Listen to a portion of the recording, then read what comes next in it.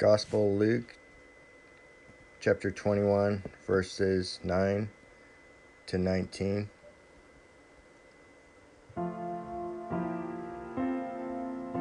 And when you shall hear of wars and seditions, be not terrified. These things must first come to pass, but the end is not yet presently. Then he said to them, Nation shall rise against nation, and kingdom against kingdom.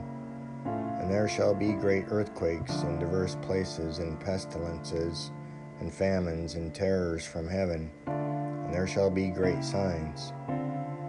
But before all these things, they will lay their hands on you and persecute you, delivering you up to the synagogues and into prisons, dragging you before kings and governors for my name's sake.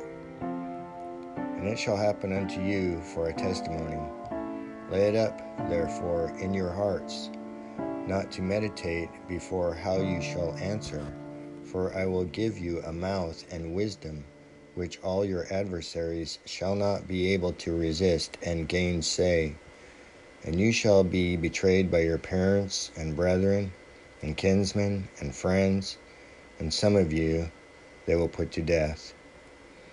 And you shall be hated by all men for my name's sake, but a hair of your head shall not perish.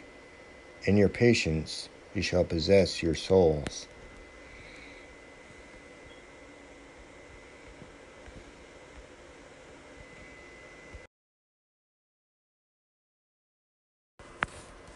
June 2nd, St. Possinus and the Martyrs of Lyons. Lyons is a city in France, and back in the very early days of the church there was a great persecution of the Christians in that region. As it grew worse, some weak Christians were so afraid of being tortured that they gave up their faith. But the braver ones who trusted in God soon won back their weaker brothers, and altogether they suffered for Jesus.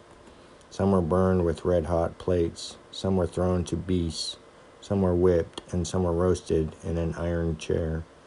A slave girl named Blandina amazed her persecutors by her courage.